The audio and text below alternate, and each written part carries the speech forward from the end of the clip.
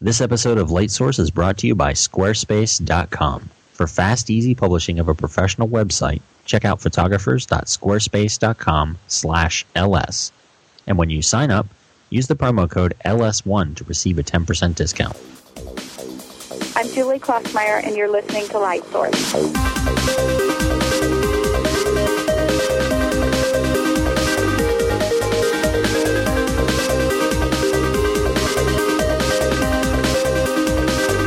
And welcome to episode 68 of LightSource, the official podcast of StudioLighting.net, website introducing photographers to portrait and studio lighting equipment and techniques. I'm Bill Crawford, publisher. And I'm Ed Hidden, exclusive photographer with iStockPhoto.com. On today's episode, we have a talk with Julie Klaasmeyer. Her website is JKLAASMEYER.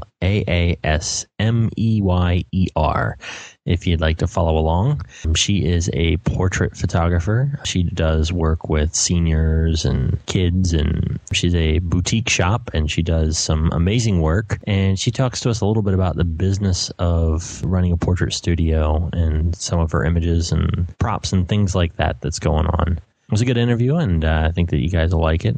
Aside from that, just a couple links that we found before we get into this, Bill. Yep. I sent you one before the show from one of my favorite design websites. It's called smashingmagazine.com. And we'll put a link on the show notes, but they have an article in there. It's near the top of the stack right now. It's called 70 Beauty Retouching Photoshop Tutorials. And that's a lot to get through. Yeah, it is. It's well, but they could listen to our podcast while they read this. This is true. So it gives them, because it's going to take a while to get through this 70 tutorials.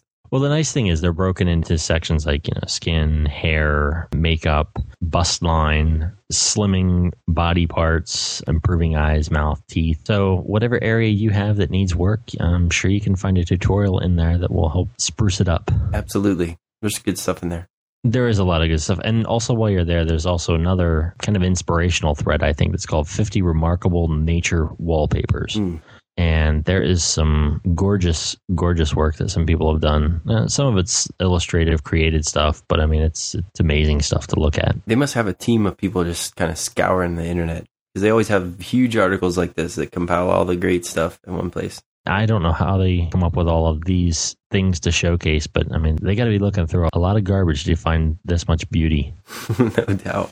Well, there's some other news. There hasn't been a lot of news. I guess it's summertime and we should expect that. We mentioned the D700 last time, but at the same time, we didn't mention Nikon also announced the SB900 flash unit, which is kind of a big deal for those of you that like the portable flash scene. And I mean, Nikon does such a good job with their creative lighting system that I imagine this one's going to be pretty well received. I mean, what are some of the big key features with the 900? Well, I think one of the things that they're touting is it's able to detect whether or not you use an FX or DX format, and it automatically adjusts the distribution of light. And it can zoom like some of the other SB lights, 17 to 200 millimeter coverage, and it has different illumination patterns, so you can kind of weight the light in different parts of the frame and stuff. So it seems like there's a lot of technology in these flashes. Kind of blows me away. It's amazing what they are doing with these small pocket units, and that just helps fuel David Hobby even more. Do you know the other cool thing about it? It automatically detects fluorescent or incandescent color filters and adjusts the white balance on the camera. That's pretty cool.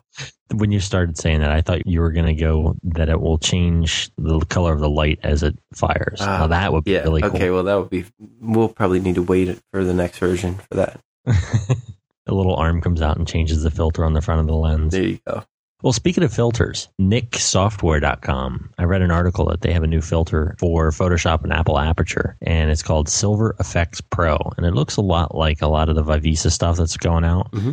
But this is black and white specific. Oh, nice. So if you're a black and white photographer that wants to create those Ansel Adam-like images, this might be the plugin for you. It's a $200 plugin, which is not cheap. Wow. But Nick does some really amazing stuff when they build their plugins. And this is built a lot like Vivisa and NX Capture, where they do the control point technology where you can click and put a control point for a tonal range and then shift your brightness, contrast, saturation for that control point. And I believe that they have feathering around that control point so that way you can work on spot areas of it. It looks like it has a grain engine so you can introduce different types of film grain or film emulation or advanced styling and all kinds of different stuff. So, I mean, it's definitely something worth checking out. It's a 15-day trial if you guys want to play around with it and see what you think before buying it. And could you imagine what Ansel would have done with some of this software? It's hard to say. I mean, you wonder if he would have had all of these tools if his stuff would have risen to the top like it did. Yeah, I don't know. He would have definitely been playing with it. We can tell you that. Absolutely. This kind of reminds me of the black and white stuff you can do in CS3, but this is way more advanced and I think would give you a lot more control. Well, I think it's a matter of deciding whether it's something that you want to focus on and specialize, because it's with the price tag, it's probably going to be something that's going to be someone that's very, very focused on black and white photography. Right. Probably take a while to get the hang of it too. I would think so too. And it may be something that would complicate your workflow a little bit. In a good way. Yeah. There's little fun experimental paths that lead you down new ideas and stuff. Absolutely.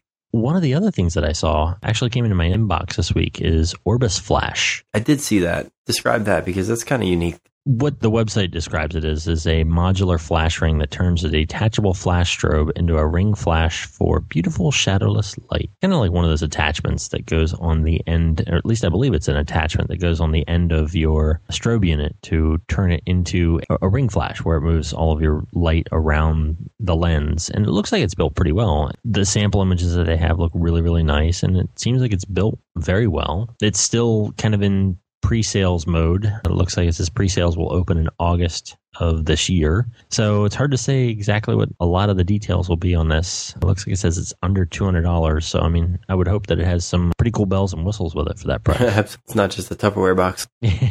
Well, we talked a couple of months ago about another unit that was kind of like this, but your portable flash was still mounted on your camera, whereas this looks like they're holding it underneath. Maybe you could even take it off of the lens and move it around. So yeah, I'm really curious to see how this is going to end up working. It looks pretty nice. The light looks very nice and even that comes out of it. So, I mean, it says that there's patent pending light tunnel technology. Good times. So, yeah, sounds pretty cool. You have to put patent pending so that your product sounds really cool. You do have to put patent pending. There's a lot of mystery about this. It is. It's very mysterious. So check out the website. But one thing that we talk a lot about on the show is presenting your work online. And while stumbling around, actually, I think I got there from a link from Smashing Magazine, a piece of software that plugs into J-Album software. And it's an embedded slideshow viewer that goes on your website. But the cool thing about it is that it's skinnable. So you can easily change the layout and look of your slideshow pretty quickly. There's a bunch of different viewers. There's like the standard, the auto viewer and the photo stack viewer and a tilt viewer, postcard viewer. The one that I found that was pretty cool is called Page Flip. And it's kind of like looking through a magazine. You kind of clip on the left-hand corner and drag the mouse across the page and you're kind of flipping through a virtual album. It's pretty cool. It is cool. That could come in really handy for client-proof books and stuff like that.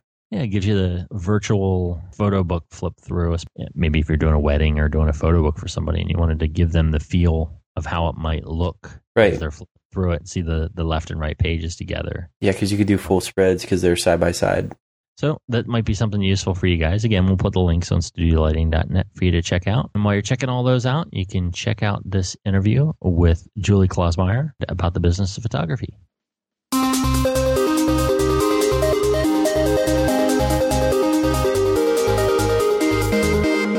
And on this edition of the LightSource, we have with us this evening Julie Klaasmeyer. Julie is a portrait photographer, does a lot of children's and senior portraits. She was actually one of the requested photographers in the forum. Thank you for coming on the show with us this evening. Great. Thanks for having me. Before we get started, tell us a little bit about what you do in your studio and what makes Julie unique. Well, we focus primarily on babies and children, followed by high school seniors, as you said before. We have kind of followed along with the trend of the boutique studio, where we like to be able to provide an experience and, just a little more than a normal portrait session from a studio that we're all used to seeing. We try to go a step above and provide an experience, and the whole boutique word that's out there right now, we want to create something more than just a portrait session for our clients. Oh, that's very cool. So how do you go about doing that sort of thing? Like, I'm sure that many of our listeners are familiar with the boutique photography studio, but what are some of the things that you do that makes it an experience? As a mother myself who enjoys the whole boutique experience,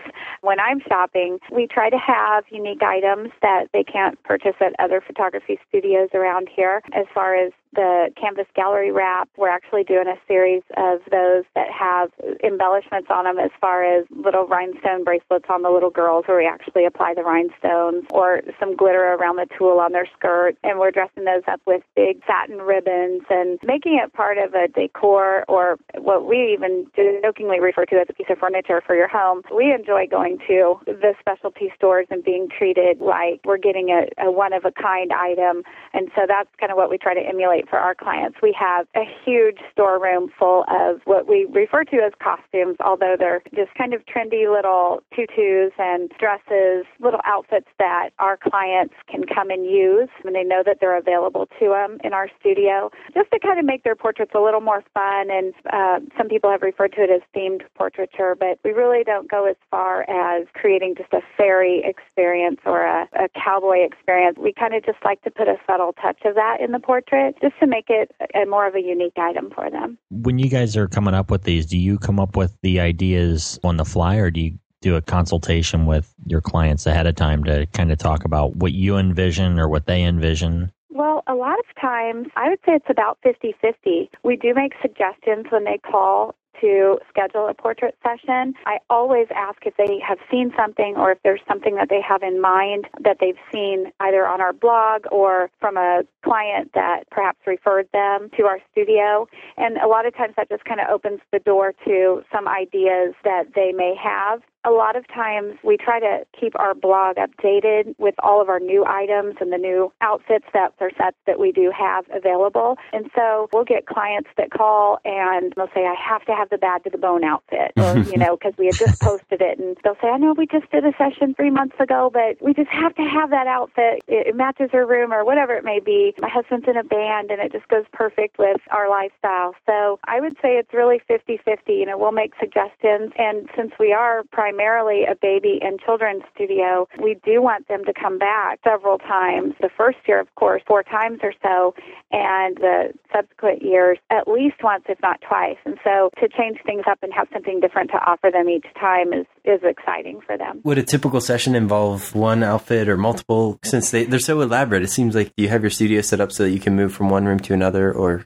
Actually, what's surprising is my studio is one big room, and it's really not even that big. It's about a 26 by 28 camera room, and we do everything in there. We try to just keep it to one thing per session because, like I said before, it kind of gives them a reason to come back. If we're giving them everything in one session, we're not going to get that repeat business that we want throughout the year from those clients. We feel like it's easier to work with the clients that we already have than to be occupied with pre-qualifying new clients and pulling in advertising to pull in, just anybody off the street. We really like to work through our client base that we have. That makes a lot of sense. Before we get too far into this, if people are following along and they want to check out some of the stuff on the website, you can do that at www.jklaasmeyer.com. It's JKLAASMEYER.com. Follow along with some of the images that we're talking about as we're talking about some of them. Now, looking at the blog, I see you have a lot of the same props and things like that you've mentioned that different people will see and they'll want to use. But you do a really good job of making those photos look unique and different, even with the same set of props. Do you find that you struggle creatively trying to make those different, or? I find that I struggle to make them the same. I can't do the same thing twice.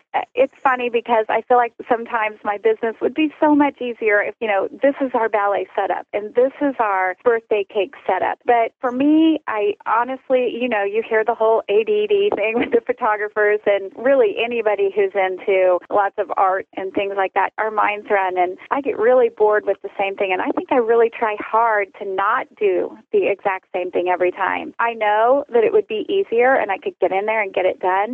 But for me, that's just not what it's about. It's more of a challenge to myself every time I'm out there. It may be a client from 2 hours away, and it may be a client from my town here, and I don't want them having the same portraits, and I'm bored doing that. So for me, it's just natural to go in and change it up a little bit. Julie, where do you get your inspiration for posing and all that sort of thing? Do you have a process, or does this stuff just come to you naturally? Well, there are a lot of photographers out there that I admire. And of course, we all get inspiration from things that we see online and on forums. And that's another thing. I feel like part of being successful with that is to be able to take an idea and, change it into your own look. I may see what somebody does with a birthday cake and think, that's really cute. But for me in my studio and with the style that we like to portray, we just may need to fine-tune that a little bit to work with our sets or to work with our style. I kind of like to let things happen naturally. I feel like once you have your lighting down and you're comfortable with your studio and the way it works, if you're not fussing with all of that, you can focus more on the little things in the session, the little things that make a difference. So we try to keep all that simple and just kind of let the session flow naturally. How much does the interaction with the client affect the pose or the mood for you? Do you get the vibe of the child or,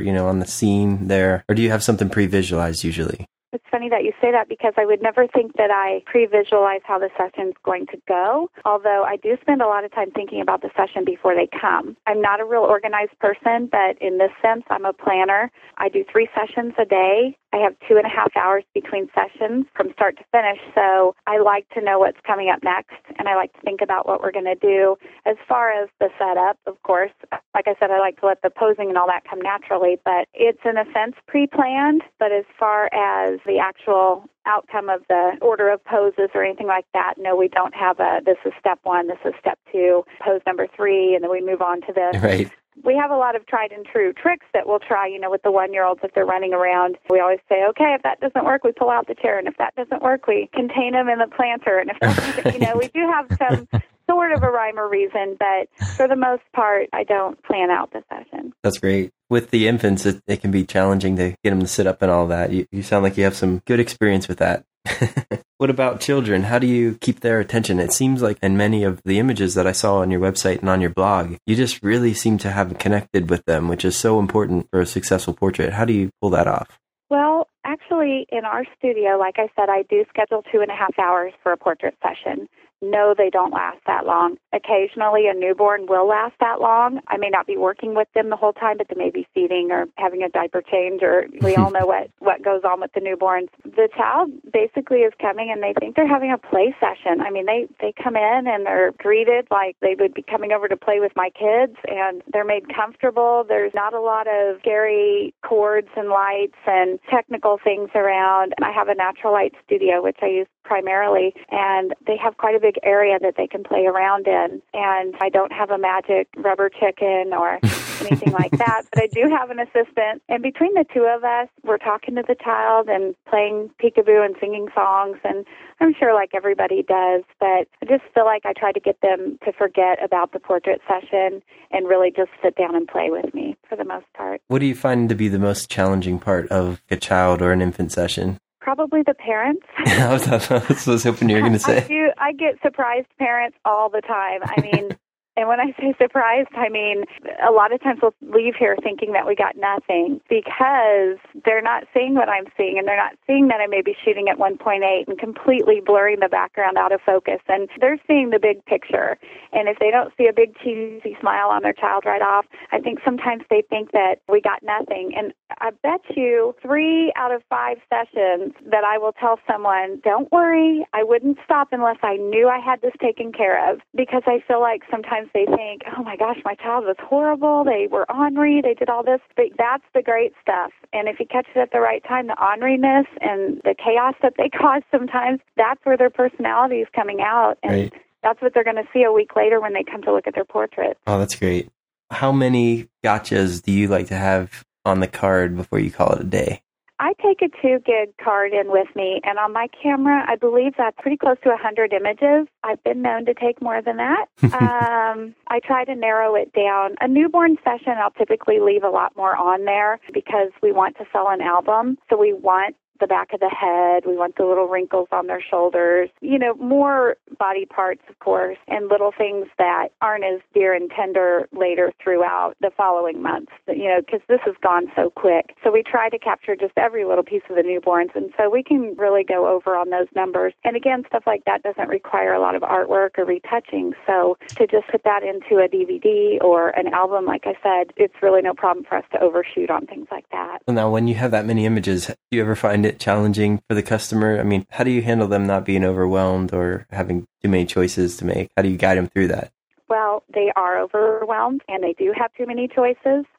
Our goal in the studio, we have kind of I won't say unspoken little rule here, but we feel like we have not been successful if we don't have a $1,250 sale every time. The $1,250 is the magic number for us. In some areas that may be really high, in some areas that may be really low. But for us here in our studio, that's just the magic number. Of course, we like to have higher sales than that, but that's kind of our bottom line that we need to see from each session. And with that, we've made our DVD available free. So basically, they get the DVD if they've spent $1,250. And we found if they're overwhelmed, a lot of times we'll suggest that they either buy the DVD, purchase it, and take it home and think about it for a while. And then they can apply their DVD towards the sale as they earn it back when they reach that $1,250. Well, that's a cool idea. So that's kind of one option for them. Really, I hear that argument a lot, but I think it works for our studio. I think they want a lot of images. They count on it. And I believe since we're word of mouth that they've heard about it and know when they come in that it's going to happen.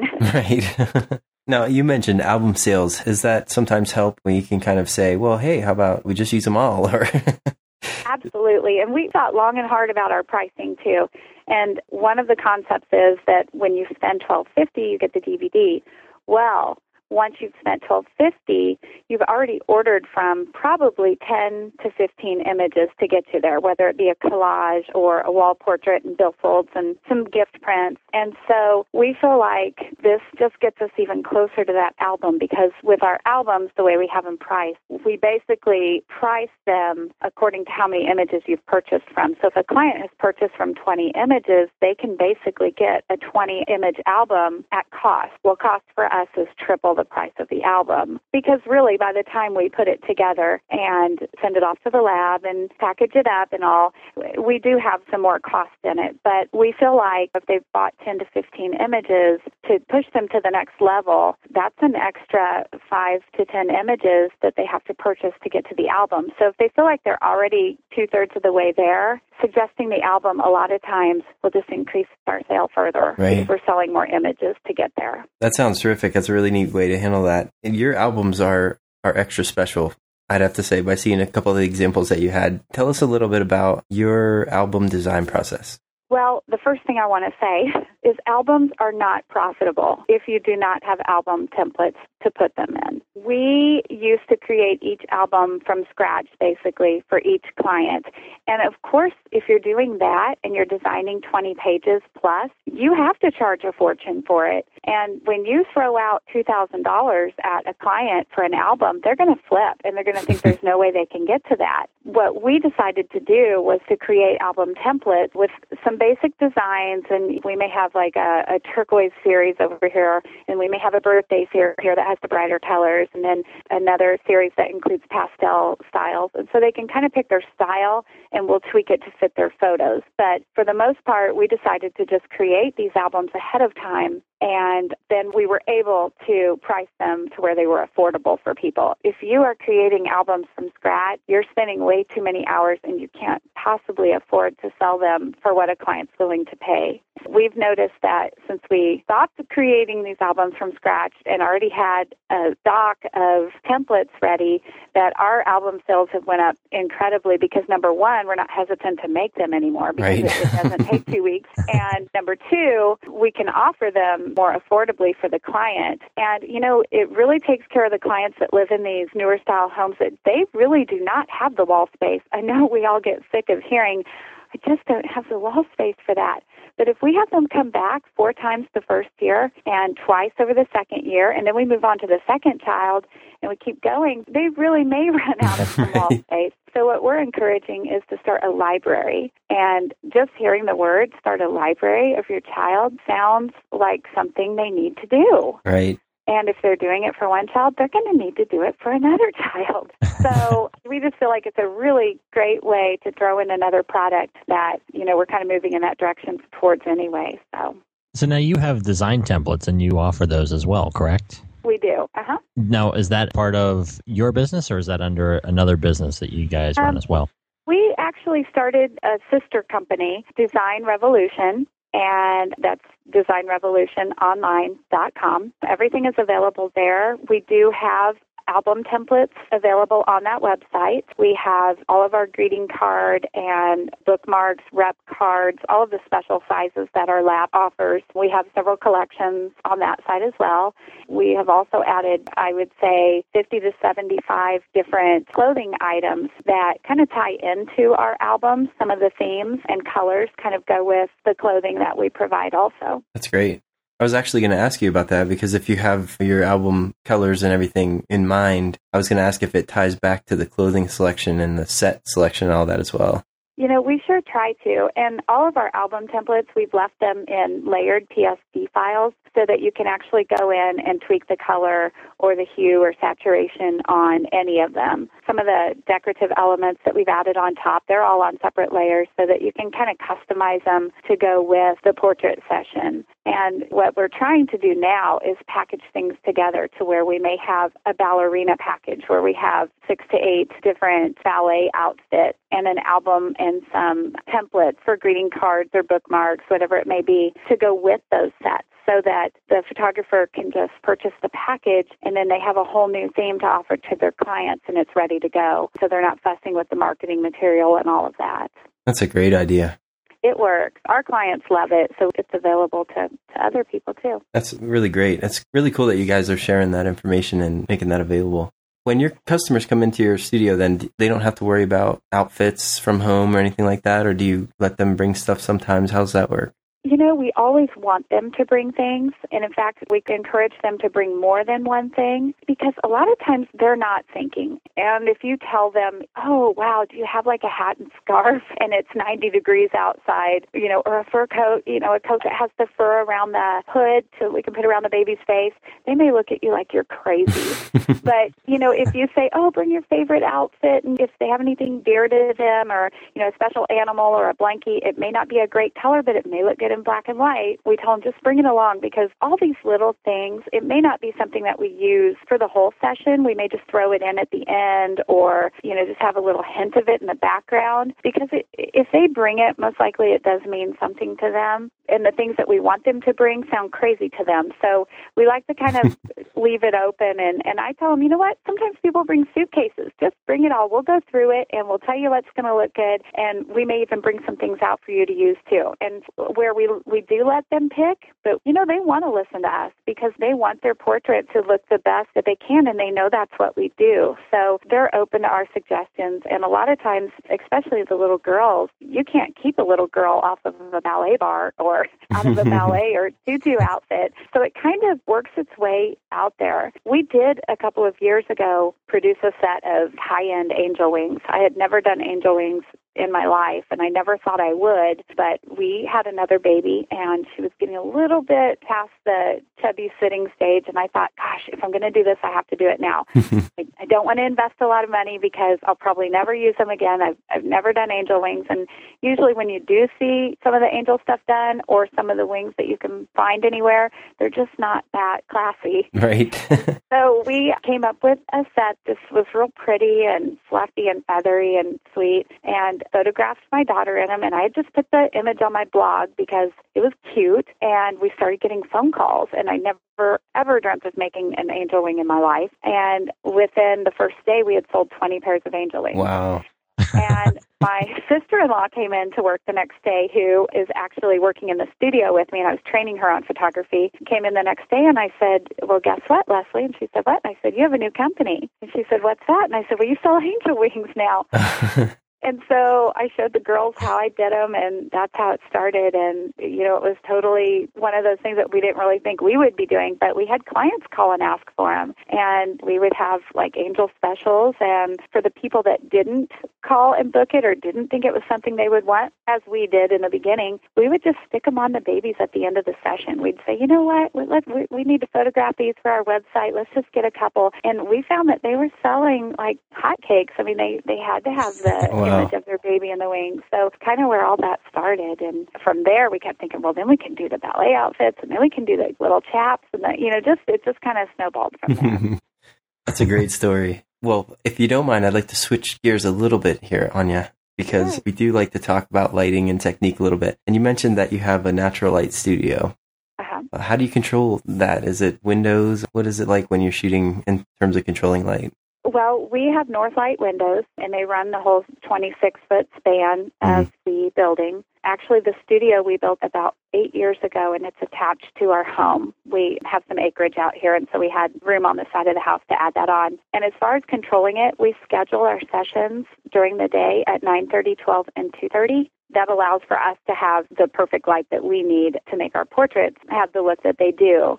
We do like to use a very shallow depth of field. And with children, you do need some shutter speed on there to catch what they're doing. So for us, that's what works. There are days that I do need to use my lights. I do have studio lights, and I did learn photography with studio lights the hard way with the RZ67 and waiting a week to come back from the lab to see what you did right or did wrong.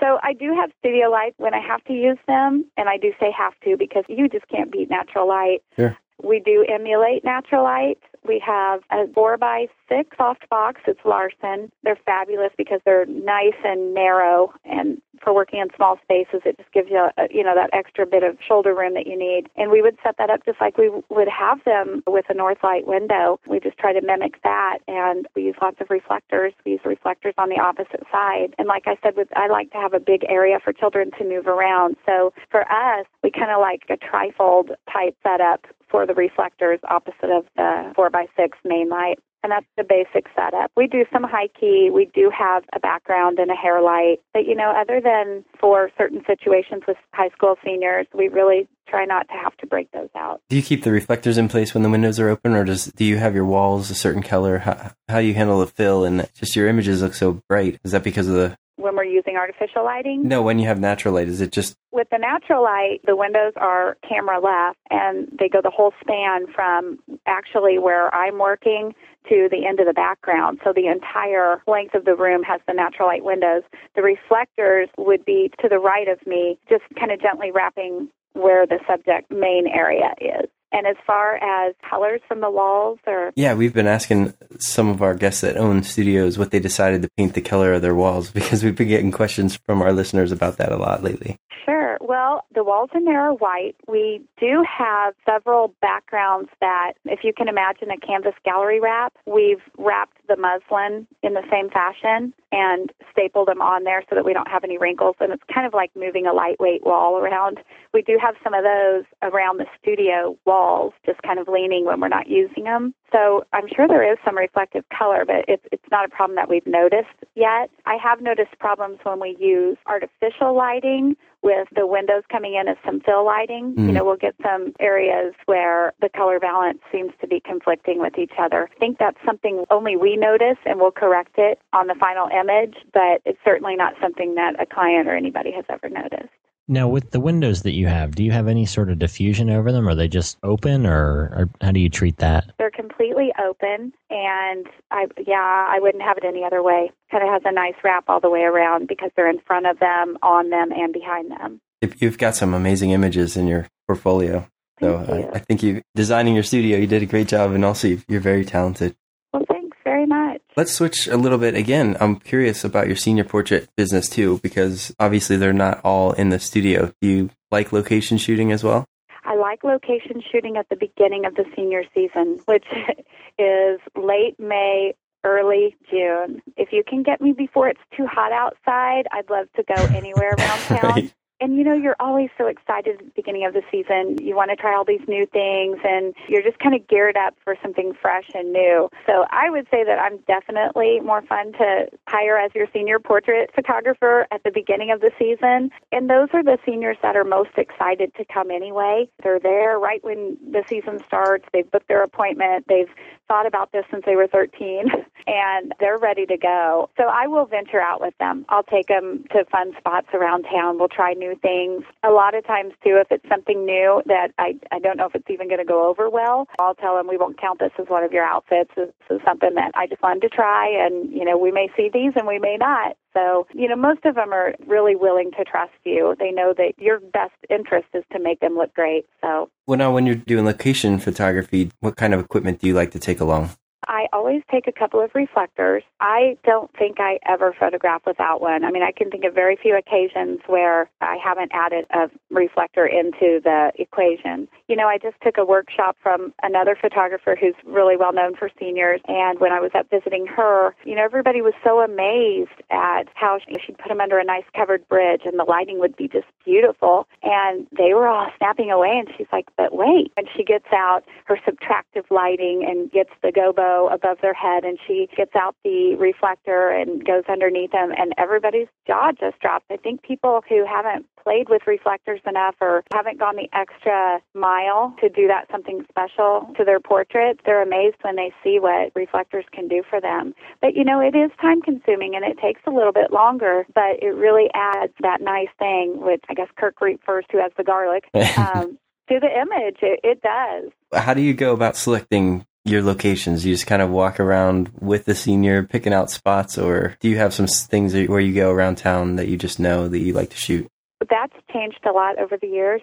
We all know about the mother that calls and has this beautiful flower field or pond in her backyard and wants portraits done there, and you get there and there's absolutely nowhere to work. It's pretty, but there's nowhere to work for a portrait. You know, in the beginning, of course, I always tried, you know, I'd see something I think would be cool and kind of trial and error, you know, and you start to get to know what types of areas work well and what types of areas don't work well. And I admit I have certain areas that I will only go to at certain parts of the day because there's just not a big enough gobo, or it just doesn't work for what look you're trying to get. But like I said, too, if it's somewhere new that I've been wanting to try out, I may very well just offer them another outfit on their session and let them play. Wait, did you do the same thing with seniors? You let them bring their own outfits and then you try to match the color with the environment?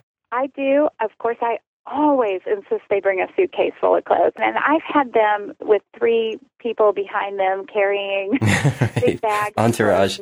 There's nothing better than to be able to dig through a senior's clothes, lay them all out, wish you were that tiny, and then start, you know, matching things up. I always have them go through and I say, what would you be just totally devastated if you did not wear for your senior portraits? Because it may not be the perfect portrait outfit, but if it's them, you need to at least work in one of their outfits that they planned on wearing. And, you know, you don't have to do a whole entire session in their outfit choices. And again, they do want our opinions. They know that we know what we're doing and we've tried and true. We've worked with the girl that's slightly overweight and hates her arms, and she brings all the sleeveless clothing to the session. So I think they're willing to take our word for it and kind of go with our suggestions. But over the phone, I'll make a lot of suggestions to them on the different types of things to bring with them. And usually I'm kind of looking at Mom, too, and kind of watching when her eyes light up and when her eyes say, she does not even wear that for her session. Too short. Yeah. Yep, and we've learned to keep sexy to a minimum. One thing in the outfit. We never do the sexy shoes, the sexy skirt, the sexy top, and the sexy pose. I mean, if they've got to have something in there and you can tell that they've been thinking about that forever, we'll pull one element in and that's where we cut it off. It's just, for us, it's not how we want to be portrayed. You can be sexy, but you got to keep it tasteful. Absolutely. Well, before we wrap up, do you have any advice for photographers that might be getting into the portrait business or anything like that? Actually, I guess if I could go back in the beginning, I do have to say that when I started, digital was just kind of beginning to creep up and be interesting, and people were thinking, what's this all about? There really was nobody to ask or to get help from. You know, the resources like what you all are doing, or Pro Forum, like Kirk has, the workshops and things that are available to these people now, it's just amazing. You know, I have to say that I've been a member of some of the larger groups for photographers.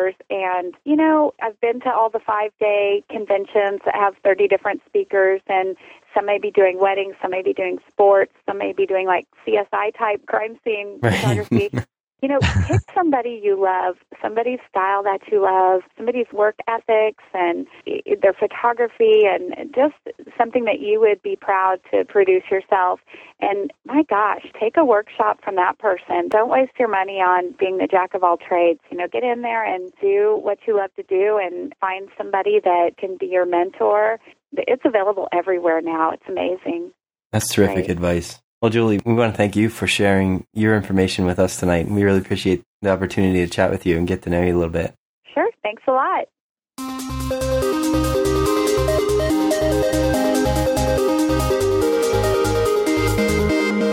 Well, that's all we have for this episode of LightSource, the brightest podcast on the internet. Be sure to check out the show notes for this episode and all the other LightSource episodes at the website studiolighting.net. And you can also send us an email comment at studiolighting@gmail.com when you can send us comments, questions, or just images that you'd like us to see. And if you really want to get involved with some of the other listeners to the show, you can head over to the LightSource Flickr group at www.flickr.com/groups/LightSource. You can post your images and get feedback on your photography, as well as seeing the things that we're taking pictures of. And as always, if you missed any of these links, our quick outro here, you can find all of that and more at www.studiolighting.net. Till next time.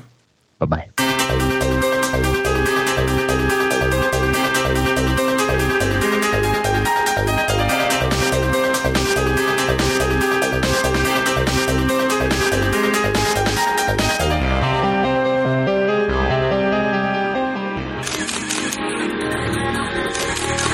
Check out this show and more great photography podcasts at photocastnetwork.com. photocastnetwork.com